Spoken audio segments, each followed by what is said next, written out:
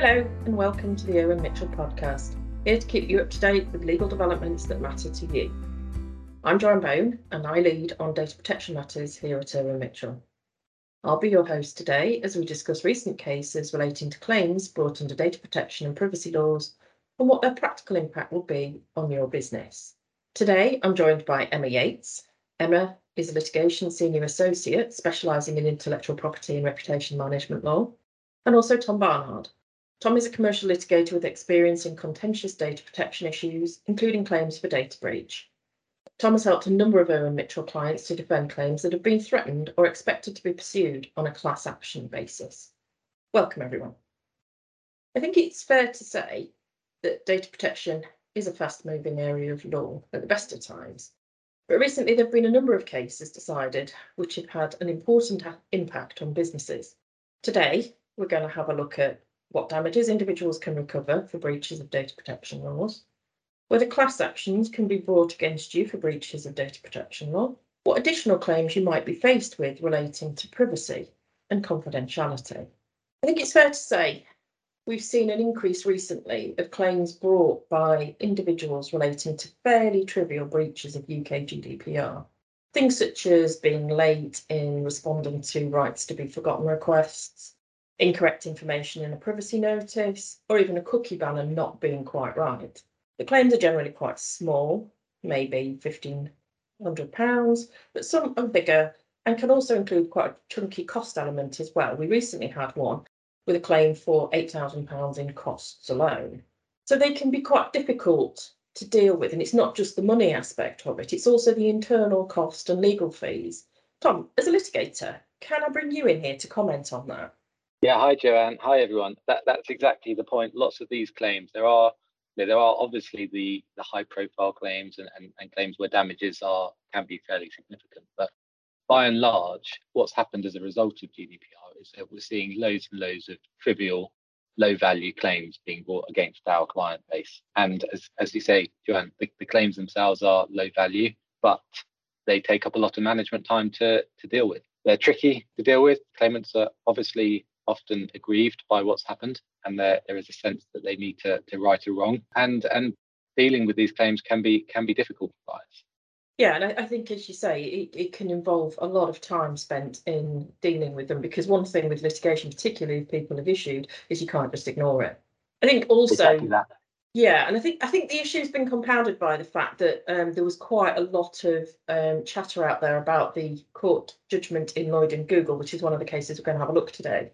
And so I think there was a nervousness that it could extend the scope for damages in data protection matters. So I also think it was pushing people to take quite a cautious approach with these things and maybe settling things that they might otherwise have potentially been more robust about. So I think it's been a bit of a perfect storm recently in relation to these sort of claims. So it's quite good that there have been a number of cases, in actual fact, which we'll have a look at today, which have clarified what the position is and what the impact on businesses is likely to be.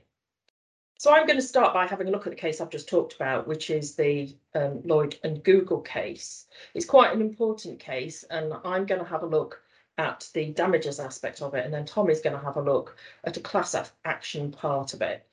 One point to note in relation to Lloyd and Google is that it's a case that was brought under the old Data Protection Act. So it was under the 1998 Data Protection Act, not under GDPR. And that's something that's probably worth bearing in mind as we consider things and what the impact of it is. So what happened? It's a claim that was brought by Richard Lloyd, who was an ex-director of Which, the consumer organisation, against Google. And it relates to what became known as the Safari workaround. Google essentially dropped advertising cookies on iPhones by working around the restrictions relating to third-party cookies. Mr. Lloyd was very unhappy about this and brought a damages claim on his behalf, but also on behalf of 4 million iPhone users. It was an opt-out class action that he was trying to bring, not an opt-in one, which is relevant and again will be something that Tom will have a look at. From the damages point of view, which is what I'm going to have a look at, the problem Mr. Lloyd faced was that he hadn't suffered financial loss or distress as a result of the workaround. He was obviously peeved by it and concerned about the access to his personal data, but there hadn't been any actual damage. So what he did was argue that if there was a non-trivial breach of data protection law, it gave rise to a right to compensation for the loss of control of his personal data.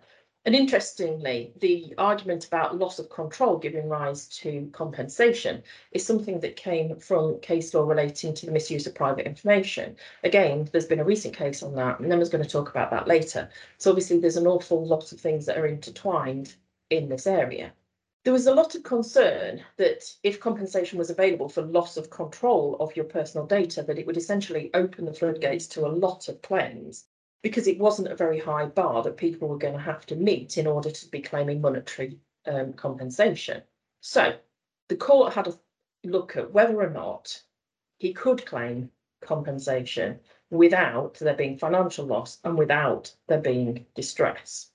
The decision was that loss of control of personal data of itself does not give rise to damages. There has to be something else with it. They took a very traditional approach, in actual fact, and said that what you need to show is a breach of the data protection law, followed by damage that you have suffered, which then gives rise to compensation. So essentially, there are three parts to it, and this is a very traditional approach to damages claims. It's a positive approach for organisations facing these claims because it gives some clarity on the basis that there has to be some element of damage that's suffered by an individual for there to be any monetary payout. So I think it has been very helpful in terms of, one, closing the floodgates argument, and also giving organisations faced with a lot of these claims some clarity around whether or not they're ones that are likely to result in a damages claim for them. I think the other thing that needs to be factored into this, which has also helped in terms of fairly low level or trivial breaches of data protection law and whether or not damages are available, is a case that actually was decided just about a week before the Lloyd and Google case. And that's also very helpful. That's the Veal-Wasborough-Vizards case. And Veal-Wasborough-Vizards are a firm of solicitors, and they were representing an independent school. The law firm sent an email chasing payment of school fees to a family, but unfortunately there was a mistake in the email address and it went to the wrong person. The recipient very quickly went back and said that they didn't think it was meant for them and that they hadn't used the information. Now, when the family found out about this, they brought a damages claim under Article 82 of GDPR and also tried to bring claims for other things such as breach of confidentiality. Again, something that Emma's going to have a look at in a minute. The court thought about the position and made the decision that there was no distress in this particular case other than trivial distress, and made a comment that, and this is a quote from the decision, that no person of ordinary fortitude would reasonably suffer the distress claimed in these circumstances in the 21st century. And the view is that in today's sort of daily life, you have to expect that there will be an element of mistakes made in sending emails and things of that nature. And if it's a trivial breach and it doesn't lead to damage and it's quickly remedied, then it's not something that you should be able to recover damages for.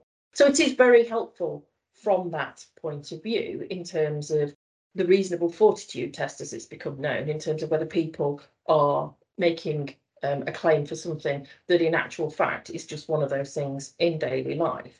I think the takeaway message from a damages point of view of both Lloyd and Google and the Veal-Wasborough-Vizards case is that you can be more robust in dealing with claims relating to trivial breaches of data protection laws. Obviously, if it's a much larger breach or it has resulted in actual substantive damage to someone, that's a different kettle of fish. But certainly in relation to the sorts of claims we're talking about, I think both cases have been very helpful in terms of helping you work out what the best way to deal with them will be. Thanks, Joanne. That's really interesting, and I agree with you that these two decisions really have helped defendants in particular deal with those claims that they would typically receive on a fairly frequent basis. If we go back to the Lloyd and Google decision, you mentioned this actually, but that was a claim under the DPA 98 under the Data Protection Act 1998.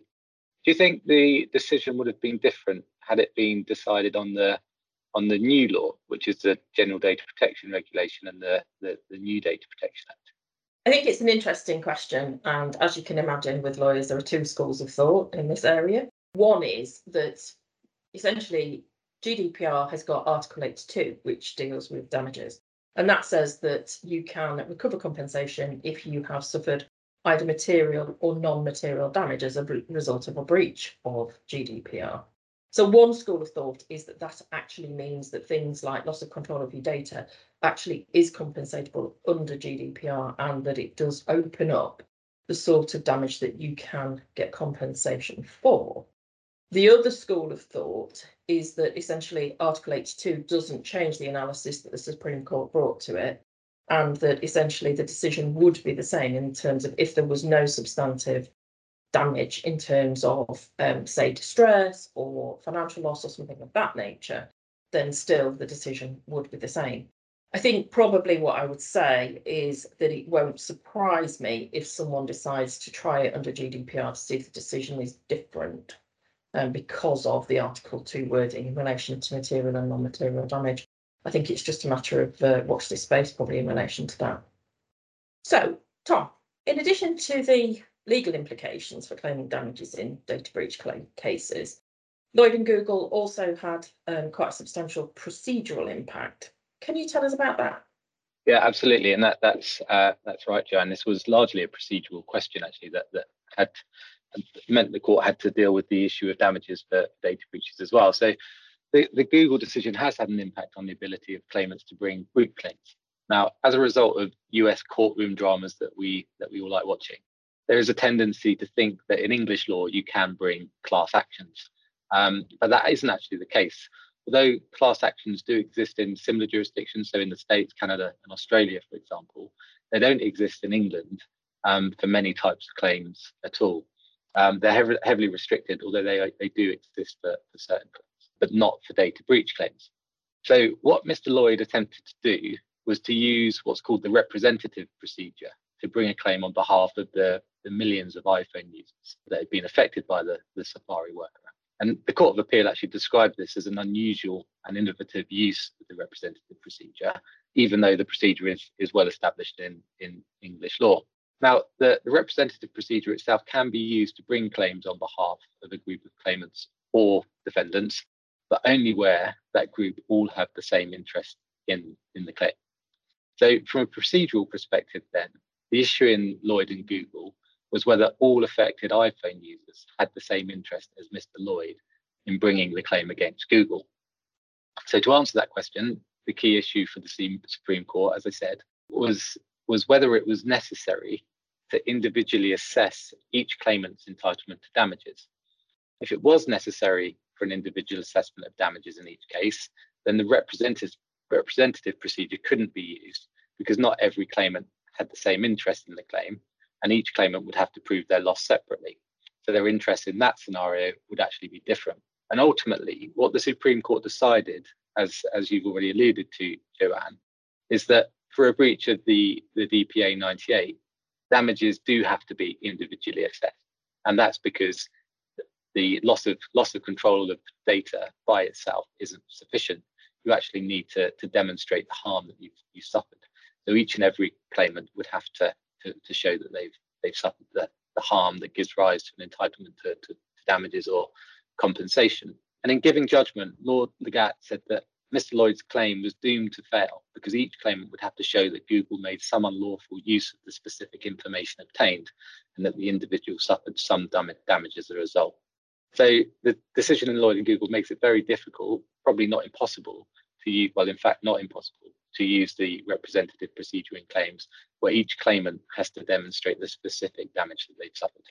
Do you think there'll be a way around this? So you asked me about the impact of GDPR, but so if GDPR allows claims for non-material damage, do you think that might change the decision in relation to the class action side of things? Yeah, I think it will. There are likely to be ways around this, and Lloyd and Google certainly isn't the end of claims for compensation arising from breaches of data protection legislation. Far from it. The court even said as much, actually, and that Mr. Lloyd may have claims himself for the matters that he's been complaining about, the Safari workaround, although there are other issues that he would face in now bringing those claims after such a long period of time.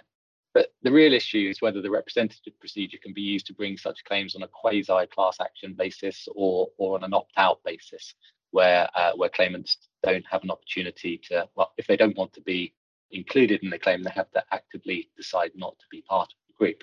Now, the court was generally encouraging of the use of the representative procedure in Lloyd and Google, albeit didn't allow it because of the damages point. But the court didn't have any objection to claimants bringing claims or on a two-stage process, which is typically the way that the representative procedure is actually used.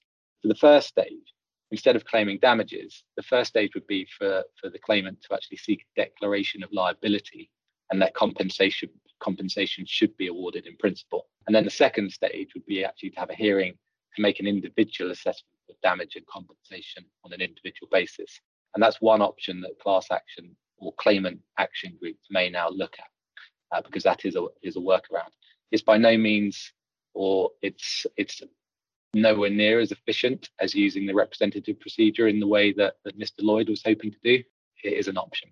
And then the other point that you mentioned, Joanne, is that this was decided under the old law. And of particular interest is whether or not, had this been decided under the GDPR, whether or not the representative procedure could have been used. Now, I think the answer there depends on whether Article 2 does give a right to damages where there's been non-material harm without actually having to show that harm has been suffered on an individual case. And I think if claimants can show that they have suffered the same harm because of a particular incident, and that there's no need to prove anything further, then they may well be able to use the representative procedure for those claims. Just finally on that point, I think a further implication of Lloyd and Google is that Parliament might now decide to legislate that class actions can be used or should be allowed in English litigation. As I say, the court were encouraging of the use of the representative procedure where it's appropriate. It wasn't appropriate in Lloyd and Google, but given that data protection issues like this are fairly frequent, what I think we might see is the class action debate being revived. It's rumbled on for a decade or more, but I think that's going to be something that comes back into legal circles. I think that would be interesting, not least because the government is looking at data protection reform and has been a consultation paper out by DCMS. So it'll be interesting to see where they go with it. Although, interestingly, that consultation paper is that they're pointing more to a business-friendly interpretation of data protection. So it'd be interesting to see what they do there. The other thing I was going to ask you about is, obviously I mentioned that there was another case in relation to damages. Have there been any other decisions recently that look at the impact on people, the ability to bring data protection claims? Anything that you can add to the Lloyd and Google discussion around that? Yeah, absolutely. There have been, Joanne, and some that our clients have found really useful, actually, where they're on the defendant side of claims, which is typically what we deal with, as you know. There was one decision, Warren and DSG Retail, and the implication of the DSG decision is that where there's been an accidental data breach, claimants will only be able to bring claims under the data protection legislation and not the misuse of private information, breach of confidence, and negligence.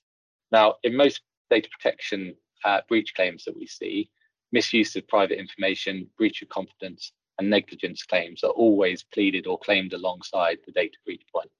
And that's technically because the misuse of private information and breach of confidence and the like, they're privacy claims. They're categorized as privacy claims, which means that it's possible to recover the cost of any after the event insurance policy that a claimant might take out to protect them from adverse costs in litigation. In privacy claims, you can also recover from the other side success fees. And again, where claims are pursued on, or low value claims are pursued on what we might call a class action basis, the ATE position and the success fee position is really important. So in DSG, the court decided that without any sort of positive action on the part of the defendant, so where the defendant has actually itself been a victim of a cybersecurity incident, for example, it's not going to be appropriate to bring claims in misuse of private information and breach of confidence. So they are restricted back down to the data protection breaches, which means that success fees and ATE premiums can't be recovered. And I think the practical implication of that is that it's going to limit the number of claims or the number of incidents in which it is cost effective or feasible to bring claims. So I think that's a good decision for businesses that have typically faced these sorts of incidents. There's one more, well, there's a couple of other cases, but I'll just refer to them briefly. These decisions, B&D Council and Amur and PwC, they relate to, or they just determine in which courts these claims should be dealt with, or which courts should deal with these claims. And typically, what we see is that claims for data breach, misuse of private information, and the like, they are issued out of the media and communications list in the High Court. However, the courts have expressed a reluctance to allow low-value, relatively straightforward claims to occupy the resources of the High Court. And what they've done is they've sent them back to the county court, where they might well be dealt with on the small claims track. Now, the significance of that is that on the small claims court, or on the small claims track, costs are not generally recoverable from the other side. So it will not be cost effective to pursue individual low-value data breach claims in many of those cases. So I think what we've seen in the last 6 months or so, or even a year, is the tide turning in favour of businesses when it comes to these sorts of data protection issues. Lloyd and Google makes it more difficult to recover damages, or at least gives you a robust position from which to respond from. BSG and Warren, for example, that limits the types of claims that are going to be actively pursued and the types of damages and success fees and ATE premiums that can be recovered, and then other decisions which actually put these claims into the small claims track, which is really helpful for defendants. That's really interesting, and I think you're right in terms of the tide having turned recently. Do you think, Emma, obviously Lloyd and Google was a positive development, as Tom's just said, for organisations facing data protection claims, but as we've heard, quite often other claims are thrown into the mix to try and take advantage of the specific aspects of those claims. So do you think that claimants are now going to be looking at these other routes to try and claim damages, and what routes do you think that they might try and take advantage of?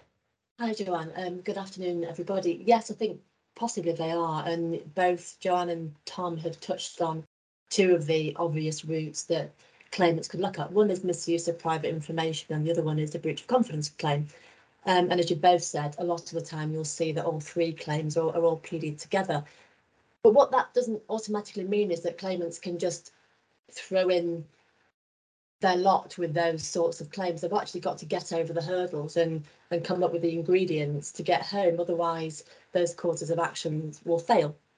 So simply because something is personal information doesn't necessarily mean that it's got the necessary quality of confidence, and nor does it mean that it'll be classed as private information either at law.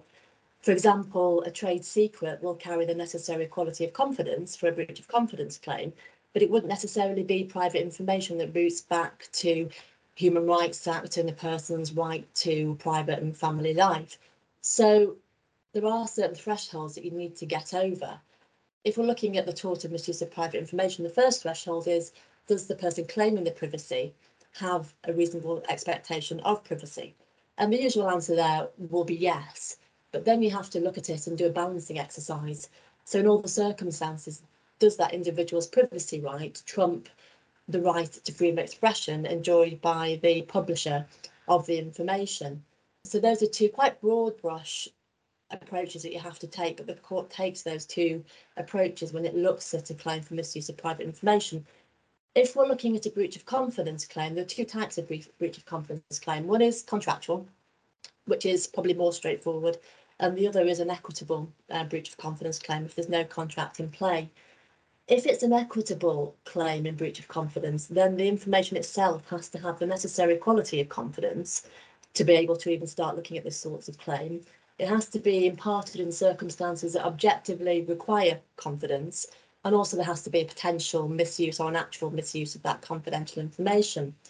I think in these circumstances that we're talking about, I think breach of confidence, even though it is regularly pleaded, It's tricky if it's an equitable breach of confidence, because something that the law is not massively clear on right now is whether failure to take reasonable care of people's confidential information actually gives rise to a breach of confidence. If there's a contractual element to the breach of confidence claim, then that's a different kettle of fish. Or if there's a special relationship between the party disclosing the information and the party receiving the information, again, that's a different kettle of fish. But if we're looking at straight equity, a negligent situation, which could be the case where there's a breach of personal data, you might struggle where breach of confidence is concerned. I think possibly misuse of private information could be the easier route for claimants to take. But again, it doesn't necessarily mean that someone's going to get home on that. You need to look at the attributes of the claimant. You need to look at the activity that the claimant was engaged in when that information has been publicised, the nature and purpose of the intrusion and the effect of it on the claimant as well, which is what both Tom and Joanne have both touched on. And also whether it's in the public domain. A breach of misuse of private information claim will survive a degree of publicity. But if it's something genuinely has been put in the public domain, then you won't be able to get home on a misuse of private information claim. There does have to be an element of privacy still surviving about it. That's really interesting.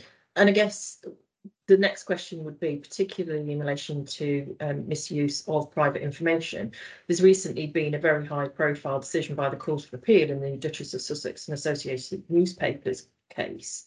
Do you think that has any impact on how individuals might launch misuse of private information cases against businesses? I actually don't think it does. I read that case with interest. I think everybody has done, because it's quite salacious. So that sort of case is always an interesting one to read.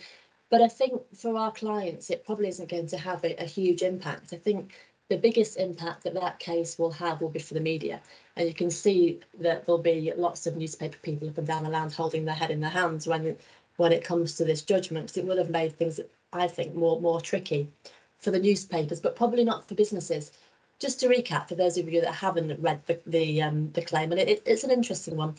Meghan, or the Duchess of Sussex, as we should probably call her, she issued a claim for various things. One is misuse of private information. Another was copyright infringement in relation to a letter that she wrote to her dad after her marriage to Harry. The letter was sent by recorded mail, so he had to sign for it, as I understand it. So it was very much sent with the intention that she didn't want it to become public. But part of the A&L, the Mail, basically, part of their defence was that she had expected that actually that letter would end up being in the public domain. They cited things like the fact that she'd shown it to the communications person at the palace, and her language was very careful. So she had thought that it might end up in the public domain. But one of the things that the court heard, both at the lower court and also at the Court of Appeal, the court said that her contemplating that it might end up in the public domain didn't actually mean that she lost her expectation of privacy in relation to that letter. She was writing about something very personal to her. It wasn't about anything to do with her public life. The content of the letter dealt a lot with her feelings about the way her father had treated her. And just because she was a public figure, and because the people at large knew that letter existed, because the People magazine in America had actually raised reference to that letter in an article that they'd written, it didn't mean that she had lost her right to privacy in relation to that letter. So I think the media are going to have to be very, very careful about how they treat those sorts of sources. They're going to have to think about the extent to which they use that sort of source as well, because again, one of their defences was that they were using that letter to rebut something that was inaccurate, and that inaccuracy was apparently in relation to the People article and how the letter had been portrayed by the People article. The People magazine had apparently tried to portray this letter as a very loving letter written by a dutiful daughter, when in fact it was more a case of a letter berating berating a father in relation to how she'd been treated. So the Mail tried to say that they were just trying to right a wrong there. But what they did was they used huge swathes of that letter to try and right the wrong, where really a paragraph would have done. So they went to town. They took a lot of that letter, which is why no doubt that she succeeded on the copyright infringement claim as well. So I think really, in short, no, I don't think it was going to affect how businesses deal with misuse of private information claims, but it will have an impact for the media. And generally, people should just read it, because it's quite a good read. Thanks, Emma. What sort of damages do you think you can recover if you get over the hurdles to bring a misuse of private information or a breach of confidence claim? Obviously, damages has been a bit of a theme today. Where would you go with damages on those sort of claims? I think damages is going to be the usual way of looking at damages. If you're talking about misuse of private information claim, you get damages for distress, as well as damages for loss of privacy arising out of the infringement. So you're looking at a general damages type of award. There's no vindication type of damages though, so you're not just going to get a cherry on the cake because you've lost your private information. You don't have to show that the damage is material for a misuse of private information claim to be awarded damages. And one thing that's fallen out of the Lloyd and Google judgment is, which I think ties back into what Tom's been talking about, where representative actions are concerned. If you're going to bring in a representative action for misuse of private information, I think that would be quite hard depending upon the number of people that were involved in that representative action, because you do have to provide evidence of the facts that led to the loss to enable the judge to come to the conclusion on loss. So you don't necessarily have to come up with a blow-by-blow documentary kind of invoice evidence to show what loss you've incurred. But what you do have to do is provide the judge with something to base his decision on when it comes to assessing damage. And I see that probably as being witness evidence, really. So if you have a huge number of people in a representative action, it's probably going to be disproportionate and not really the purpose behind the representative action to produce the sort of evidence that the judge might need to be able to make his decision when assessing damage. So I think that might be quite tricky. And if you're coming on to breach of confidence, it depends if it's a breach of contract in terms of breach of confidence. Again, you're looking at general damages and it's the usual principles that apply. If you're looking at equitable breach of confidence, it's going to be a bit more tricky, because you can either ask for an account of profits in relation to the loss that you've suffered. And the sort of claim that you might be looking at an account of profits type of loss would be something like if a trade secret has been taken and then used and someone's made money from that, resulting from that trade secret that's been taken that belongs to you, or if a book was disclosed and again someone's made money from that book. So then you'd be looking at loss of profits. But again, you have to actually look at the actual loss of profits that the person that's taken that information has made as a result of the disclosure.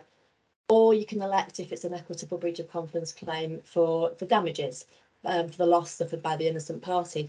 But again, you have to prove it. You can't just say, I have suffered loss and leave it at that. You do have to come up with some evidence of the loss that's been suffered. So again, I think where businesses are concerned, they can rest easy where that's concerned. The law hasn't changed where damages for misuse of private information or for breach of confidence is concerned. You still have to go through the usual hoops and the usual hurdles that you have to do to prove what loss has been suffered, even if it's not particularly material loss.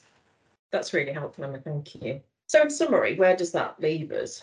Certainly from the damages point that I was looking at, there's been some welcome clarification by the courts in relation to claims for fairly low-level breaches of data protection laws. And it's been helpful from the point of view of businesses and organisations in terms of the fact that there are no damages recoverable for a simple loss of control of personal data, and that you do have to show the fact that there's a breach followed by damage, which can then be compensated. I think it's also useful that the courts have taken a pretty pragmatic view in relation to things like one-off low-level data breaches, and the fact that they've said that they're expecting a reasonable amount of fortitude in relation to people expecting these things as a matter of daily life these days. So I think it's been pretty helpful for businesses from that point of view, and I think it should give businesses confidence to push back on these sort of claims more and more. Obviously, as I said earlier, larger breaches will still need to be taken very seriously as they can involve substantial damages. Tom, can you summarise in relation to your sort of takeaways on the decision of the Supreme Court and the other cases in relation to how you might bring a claim? What do you think people can take away from that? Yeah, I think for the time being, businesses can rest a bit easier. That it's not quite so easy to bring these representative claims as it would have been had the decision in Lloyd and Google effectively gone the other way. There is a barrier and there is a difficulty bringing these claims for the time being. Well, bringing data protection claims on a representative basis, it's not straightforward for the time being. The other claims for defendants are useful as well. They provide you with ammunition in which to respond quite heavily to individual claims that may still be pursued by claimants that have been the victim of a data breach incident. So there is a good variety of case law at the moment that's relatively helpful to businesses on the receiving end of claims. Yeah, I completely agree in relation to that. So Emma, in relation to the sort of add-on claims, probably not fair to call them that, but in relation to misuse of private information and breach of confidence, are there any takeaways that you want to people to take note of from today?